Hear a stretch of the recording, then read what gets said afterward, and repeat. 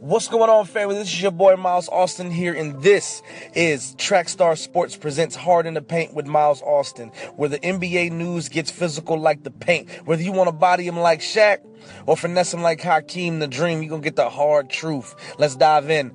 Now, we have a lot to talk about, and it's good because the last couple of days have kind of been chill. The NBA is kind of, able to reset itself and get ready for the second half of the season, which is going to be absolutely amazing. Lots of questions that we'll have to answer, which will definitely happen within the next 5 minutes. We'll talk about within this podcast. We're going to be able to try to dive in to see who's really going to be in the finals, who's really going to make a push, and who's really going to be holding up that Larry O'Brien trophy at the end of the season. Now, first, let's talk about the All-Star game. I was indifferent. I believe that I enjoyed it. For the people out there who the All-Star game is purely entertainment, this and that, it can be that. And it needs to be that because the people are paying to come see it. The celebrities are coming to sit sideline to come see these NBA players start. The best players in the world have all been picked. And I just believe the game should be more competitive, and I did believe that the game was more competitive this time around with the new format. I did like the new format. Pick two captains, pick your teams, and let's go at it. I think you can honestly tell the excitement on LeBron's face after the shot that DeMar DeRozan shot didn't go in to tie the game and go into overtime. The team LeBron won. The excitement on his face tells you that the game was a little bit different.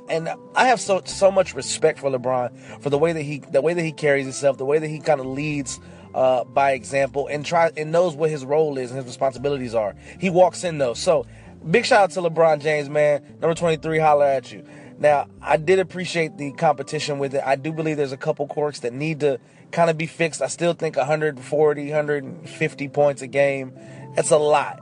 Thinking of All-Star games past, it was a lot more competitive. It was a privilege, and I think they believe that. I just think it needs to be a little bit more competitive. Now, in other news, we did have with the Dallas Mavericks coming out talking about sexual misconduct and harassment happening within the organization, within the workplace.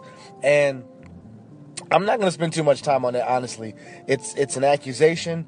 The investigation is going to be had by the Dallas Maverick organization itself, as well as the NBA. They've made their statement to say they're going to be closely aligned with the investigation and seeing and doing what they need to do. I think on that note, that's what needs to happen. Somebody makes an accusation, investigate it, figure out if it's true. If it is, consequences need to be had, disciplinary actions, whatever needs to happen.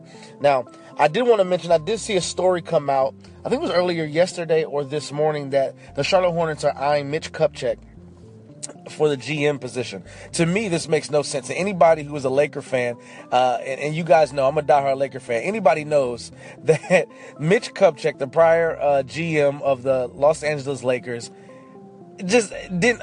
I'll give you examples. 2012, Dwight Howard and Steve Nash, both injury prone, both great players, but it just didn't make sense. The year after, we were in a place to be able to sign two max players, the same position we'll be in this summer.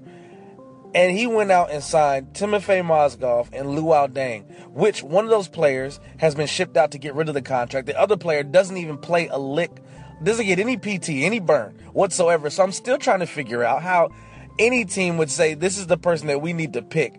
The last thing that got Mitch Kupchak and the Buss brother fired was that they passed up on DeMarcus Cousins because they didn't want to give up Brandon Ingram.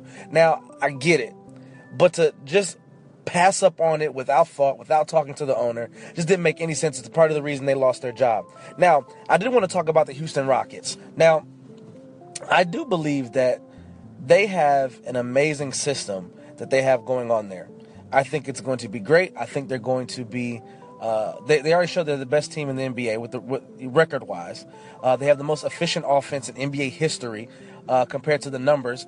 But I do want to point out, if we're going to be real here, it's hard in the paint. This is where the NBA news gets physical. Now, I do want to point out they're led by two players who don't have great track records in the playoffs. We saw what happened in Game 6 last year with James Harden, and he just kind of disappeared. This is years in the making. He's done this, as well as Chris Paul not having great years as well in the playoffs. So I don't know if they can pull it out, but I do believe it's going to be a great playoffs, man. I want to hear from you guys. Look, hit me up. Follow me. I am Miles Austin on everything. This is Trackstar Sports presents Hard in the Paint with Miles Austin. Y'all be easy.